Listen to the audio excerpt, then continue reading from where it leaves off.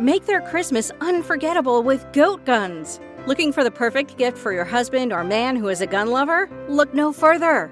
Goat guns are the greatest gift of all-time miniature gun models. They are the perfect blend of quality and detail. From pistols to rifles, there's a goat gun for every collector, history buff, or gamer. Whether for display or for a fun collecting hobby, goat guns will bring joy and excitement to him. Surprise your loved ones this Christmas with a goat gun, the ultimate gift that won't disappoint. Shop at goatguns.com.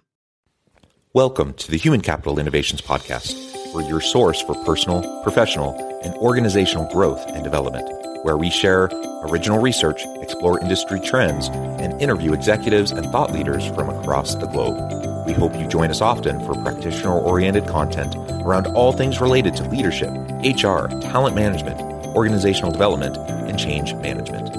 Maximize your personal and organizational potential with Human Capital Innovations Podcast.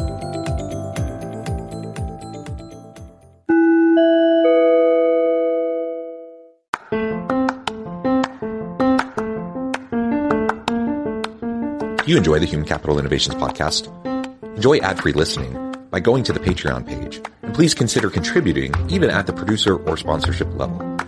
And please leave a review. Thank you for your support.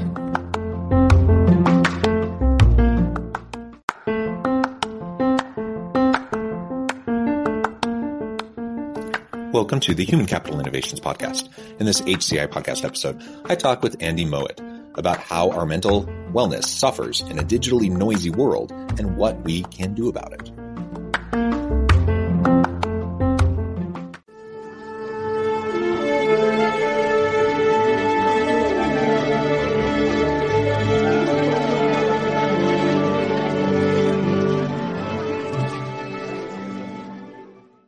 Andy Mowat, welcome to the Human Capital Innovations Podcast. Thanks, John. Great to be here. Yeah, it's great to be with you. You're joining us from the Bay Area. I'm south of Salt Lake City in Utah. And today we're going to be talking about how our mental wellness suffers in a digitally noisy world and what we can do about it. A super important topic generally, I think. So in it, as I think about myself, my family, my spouse, my kids, I think it's an important topic.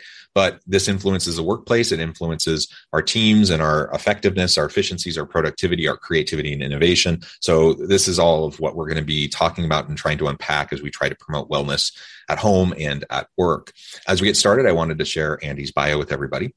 Andy Mowat is co-founder and CEO of Gated. He has built 3 unicorns, including in his prior role growing Culture Amp from 5 to 75 million. Previously, Andy ran operations at Upwork and Box. Andy has spent much of his career in human capital and is now building Gated, which is helping individuals take control of their attention and focus more deeply. I think it's a wonderful thing that you're doing. Anything else you would like to share with me or my listeners by way of your background or personal context before we dive on in further? You described it really well. I think the one thing I'd say in all of my roles prior to this, I've basically been the guy pummeling your email. I've sent billions of emails. I literally pushed send on an email to 15 million people one time, and I know every trick in the book. And so this is, at the middle point of my career, this is a problem that I have caused to some degree and understand very deeply. And I think Gated was born out of my own personal pain, which was I was just blown up on email. And so I decided to solve it. And I hacked it together with a Venmo and all of that. And people started donating, and I started telling people about it. And they said, oh my God, I need this. And so we've got a core product, but the vision is really deeply tied around what you just described, which is mental wellness, giving you the ability to control the ever-increasing noise that is attacking us all. Yeah, and it's all around us all the time because we have devices. And I'm in my office right now, and I have like a 3-monitor screen set up, but then I have my tablet off to the side, and I have my phone there, and I have like all these different things, and I can have a zillion windows open. Now, on the one hand, that's great because it's efficient. I can be productive.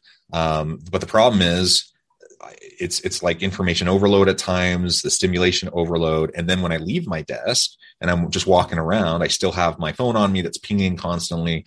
And it's not just social media. I mean, there was that really great Netflix documentary that came out a couple years ago. I'm trying to remember what it was called. I'm sure you remember.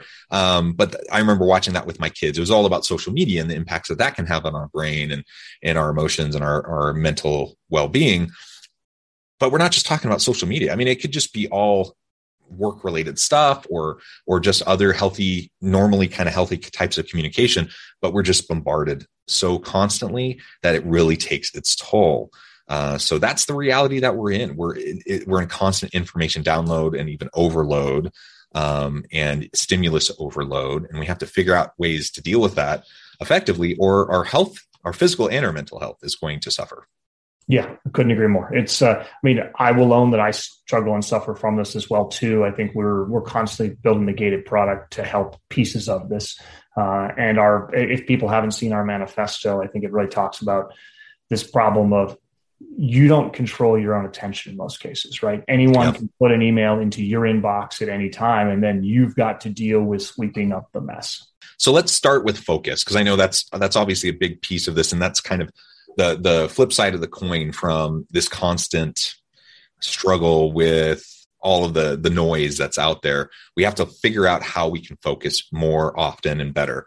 And in part, that helps us get into our flow state so we can work better, but it just helps us to be more healthy physically and mentally. So how do we start to get more focus in our lives, in our day-to-day, both at home and at work? I believe there's two things, and we've been spending a lot of time studying this in addition to building the product. There's discipline, and then there's norms. I think people understand most of the theory around discipline. So this is like calendar blocking, turning off your notifications, the Pomodoro method, all these types of things where you're just at a fundamental level, like there are proven strategies that you can read in books and study to improve your discipline. We're not all good at it, and tools can help around the edges. So I'd say that's part one. I think the part two that I'm spending a lot of time studying and thinking about that people don't realize is the problem with norms, right? So John, say you've decided that you want to focus, but your team or other people don't know that you want to focus. How do they adjust to you? So I talked to a lot of executives and they're like, oh yeah, we tried no meeting Wednesday. It was a total disaster, right? Well, but did you set the norms and educate people and do that? I think there's, in the Cal Newport book On the End of Email, he talks a lot about the concept of, well, if you decide, we all know that you should only check email once or twice a day. But we all check it all the time. Same thing with social media. And so, okay, if you try to only check it twice a day, there are apps that can do that. Gated may build a piece of that at some point too. But at a fundamental level, the people that are expecting your response still expect a response on a more recent time. So they start to be like, hey, I need this quick, or I need this quick. And so they're not adjusting to you. And I think if we spend a lot of time thinking about how can we help people set the norms on their own things. So like, great, I'm in focus mode now. The ultimate parallel, which somebody actually coined for gated, is noise canceling headphones for your email. It's an accepted social norm. When you're in an office and you're walking down that thing and you see that person with their headphones on, don't bother them, or come up very quietly and tap them on the shoulder. There doesn't exist something like that in the work from home, remote work, asynchronous communication type of thing. And, we're spending a lot of time thinking about that. That's not the core of what our product is today, but it's coming.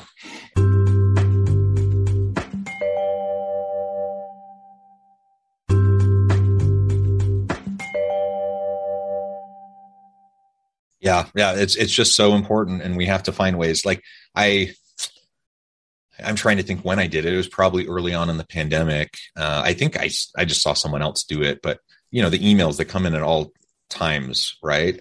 And it's one thing if I choose, to engage with my email more often. But the problem is if I'm in a leadership or management role and then I'm shooting off emails at all hours of the day, whether I tell my people or not, that they have to respond right away, most people will feel like they need to respond. So if I send off that email at 11 at night because I happen to be awake and I'm sitting in bed and I have a thought and I send an email, that's going to make people feel pressure to respond and be on call at all hours. Or if I, sometimes I don't sleep well. So I'm up at 3 a.m. and I'm like sitting in bed with my phone and I'm like, have thoughts and I'm trying to get them all down. And I have no expectation that other people are going to be awake, that other people are going to be working or doing anything. It's just something that, I might be doing on that given day. And so I made a really concerted effort to communicate that. First of all, communicate what I just said to my team to help them understand that just because I'm sending you something doesn't mean you need to respond. Like a reasonable window of time. Yes. Within, half a day or a day. Yes, please respond.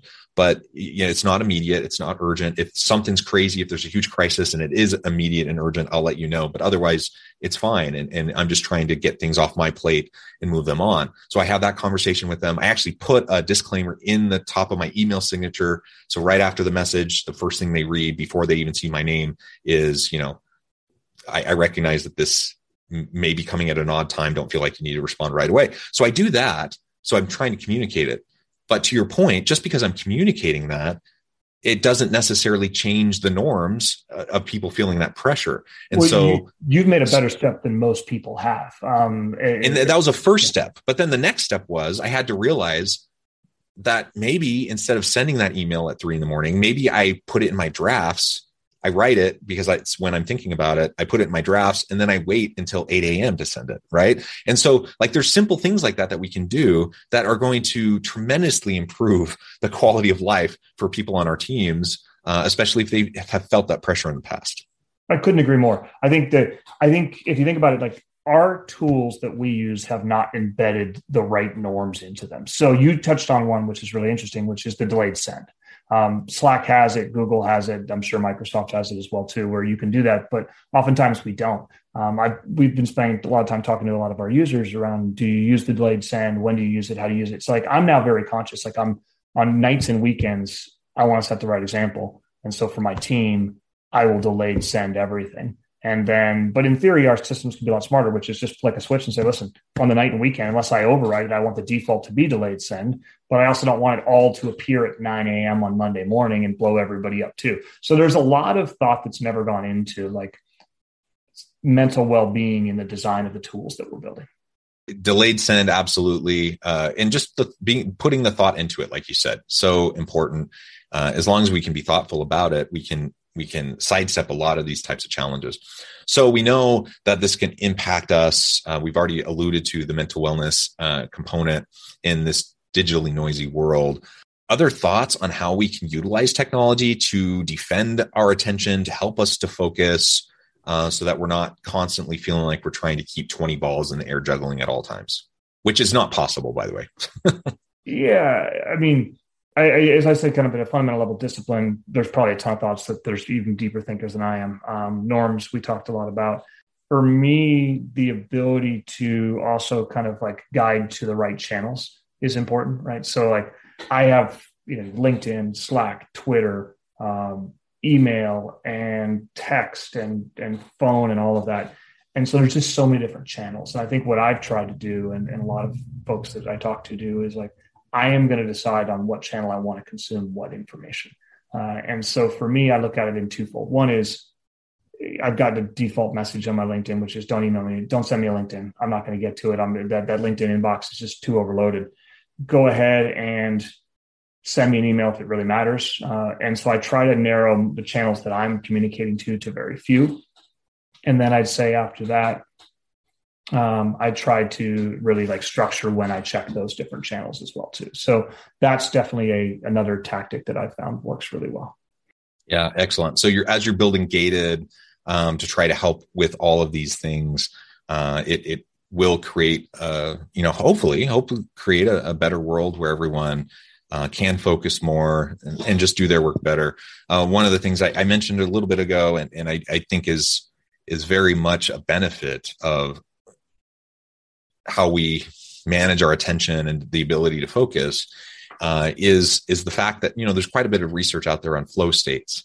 Yes. And if we're going to try to tap into our flow states, that almost never will happen if we're completely bombarded with, sensory inputs and just all the digital inputs constantly. Like we have to give ourselves space to calm our mind, to be disconnected a little bit so that we can get to a point where we can get into those flow states. And if I'm trying to, I can't always control exactly when those are going to happen. And, sometimes I'm trying to push myself into a flow state that doesn't really work, but you can create the context, the situations in which you're more likely to move into that kind of a state where you can just work more naturally and be more creative.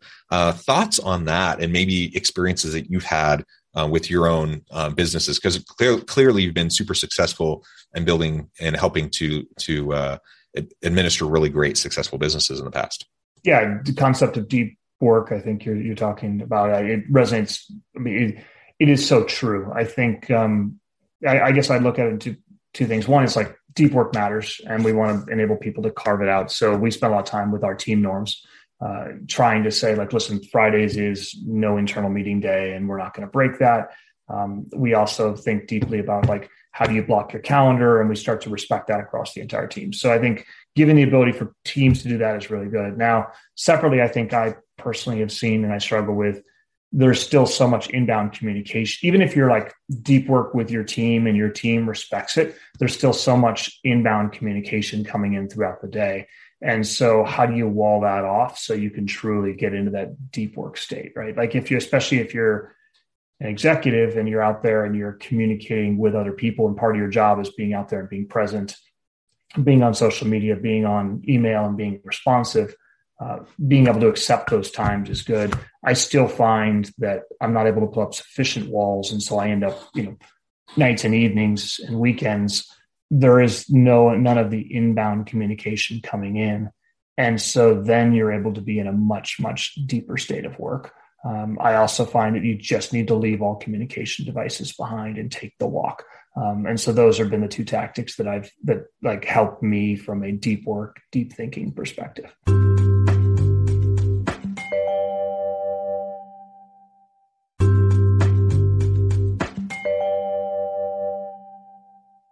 Longtime listeners of the podcast, they know every now and then I reference how I love walking my dogs. I have 2 dogs, a park right behind our house. I try to take them on at least 2 walks a day, and, one in the morning, one in the evening. And I find that oftentimes it's just being out, moving, the movement, being out, fresh air, nature with my pets, with no distractions, with no messages coming in. Sometimes I have my phone with me, but I'm not checking it. I have it silenced, and I'm just focusing on that experience. And I have no intention necessarily of trying to come up with the next great idea or whatever. It just happens because I'm in a quiet, calm kind of a condition where now I'm just out there and my mind is just free and it's just kind of wandering. Sometimes it's just kind of a meditative state. Other times, I really do, all of a sudden I find myself, with that perplexing challenge or problem that I'm not sure how to tackle or how to respond to. And I've been really struggling with. And then all of a sudden, I just, the solution comes to me, and I just kind of have that spark of inspiration, if you want to call it that. I have that spark of just that flow state that I reach, that all of a sudden my brain's working in a different way, and I'm able to go in a place that I wouldn't be able to otherwise. So everyone has those things, right? And for me, I found there's other ways too, but for me, if I'm ever in real need of just resetting, mental reset and disconnect and trying to get a solution to a really perplexing problem, that's the best way I found to really give me the best chance of doing it. And whatever that is for you, go experiment and to try it. There's books on this, on how you can promote it. And not everything's going to work for you like it does for everyone else. So there's no one size fits all or kind of trick, silver bullet for this, but figure out what works for you. Disconnect, like you said, leave the device behind even. Just don't give yourself the temptation. And then all of a sudden, I think you'll find that there's so many positive benefits to that. And we haven't even talked about the relational aspect of this, which I think is also huge, is when we're so distracted, despite our best intentions, how important does that person sitting across from us feel, if we're checking our phone constantly, whether it's at work and I'm sitting, I'm in a one-on-one with a member of my team, and maybe I feel like I need to be accessible to my boss. And so I have my phone on the table in front of me, and I can even have it turned over so it's not, the screen's not up. but then it buzzes, right? And then I'm tempted to check it. And even if I don't check it, the fact that it's there, the fact that the person across from me hears it buzzing, like that has an impact on how we interact with each other and the relationships that we build with each other. And certainly at home, I think about my spouse, I think about my children. If we're sitting around and we're all just on our phones, how much are we really with each other? How much are we really connecting with each other? How much are we building and strengthening our relationships with each other? And the answer is, I don't think very much in those circumstances. So that's another benefit of just focusing on what matters, prioritizing. And, there's a time and a place to utilize these tools. We have great technology that can provide great benefits to us in our work. That's wonderful. We don't need to get rid of all the technology. That's not what we're saying, but just find times where you can focus on work-related things, find times when you can focus on other things and focus on relationships. And if we can do that, I think that will be a big part of helping us to foster, better self-care, more resilient mental health, which of course feeds into our physical health. This has just been a really fun conversation, Andy. We're getting close to the time to wrap up, and I'm wondering if you have any other thoughts around Gated that you would like to share with us. Anything else about kind of what might be coming down the pipeline, what to expect here in the near future, and then we can start to wrap up. Yeah, I mean, we haven't really dove into Gated much, but at a fundamental level, the current paradigm of email is everything should go in your inbox, and the big data providers are going to try to use data to pull out the bad stuff. I think we all know that doesn't work, right? Like either people are gaming the system and cheating in or whatever. So you end up in a situation, it's the classic problem of the commons, right? Where people you have to end up doing the work to clean up other people's trash. And so Gated takes the opposite view, which is if you don't know somebody, if you haven't communicated with them before or allowed them in some way, they shouldn't be in your inbox, but they should have an opportunity to prove that they should. And so what we effectively do is take all unknown, unallowed email out of your inbox, put it in the side folder, and send them a note saying, I don't know you. Here's my favorite nonprofit. If you donate, then that email I will read it, and I will see it, and I will read it.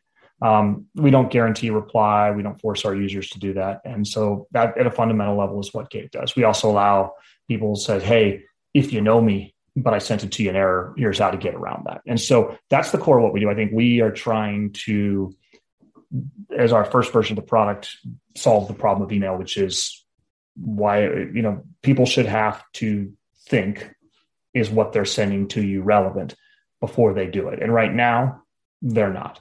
You can send an email to 10 million people by the push of a button, and you don't get forced to think about it. And so imagine if that sender gets that challenge back and it says, hey, do you know me? Is it worth your time? And they decide no, well, then that email doesn't bother you. So that's a core of what we do at Gated. Wonderful. Thank you so much, Andy. This has just been such a fun conversation. Before we start to wrap up, I wanted to give you a chance to share with listeners how they can connect with you, find out more about your team, find out more about if Gated might be a good fit for them, and then give us the final word on the topic for today. Yeah, gated.com, gated.com. The tool is 100% free for users. It's funded completely by sender donations. And if people want to follow me on LinkedIn, that's great. And then anyone that wants to email me, andy@gated.com. My email is always available. And if you don't know me, just donate my $2 to reach me. Wonderful. Thank you so much, Andy. It has been a true pleasure to have the opportunity to talk with you. I encourage listeners to reach out, get connected, find out more about what Andy can do for you. Check out Gated. I think it's so cool. And as always, I hope everyone can stay healthy and safe, that you can find meaning and purpose at work each and every day. And I hope you all have a great week. Do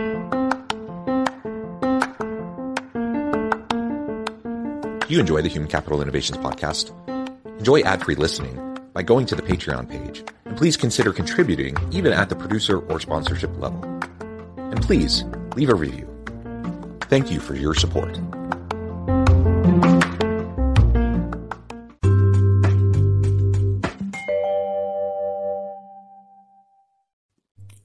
Thanks again for joining us for this episode of the Human Capital Innovations podcast.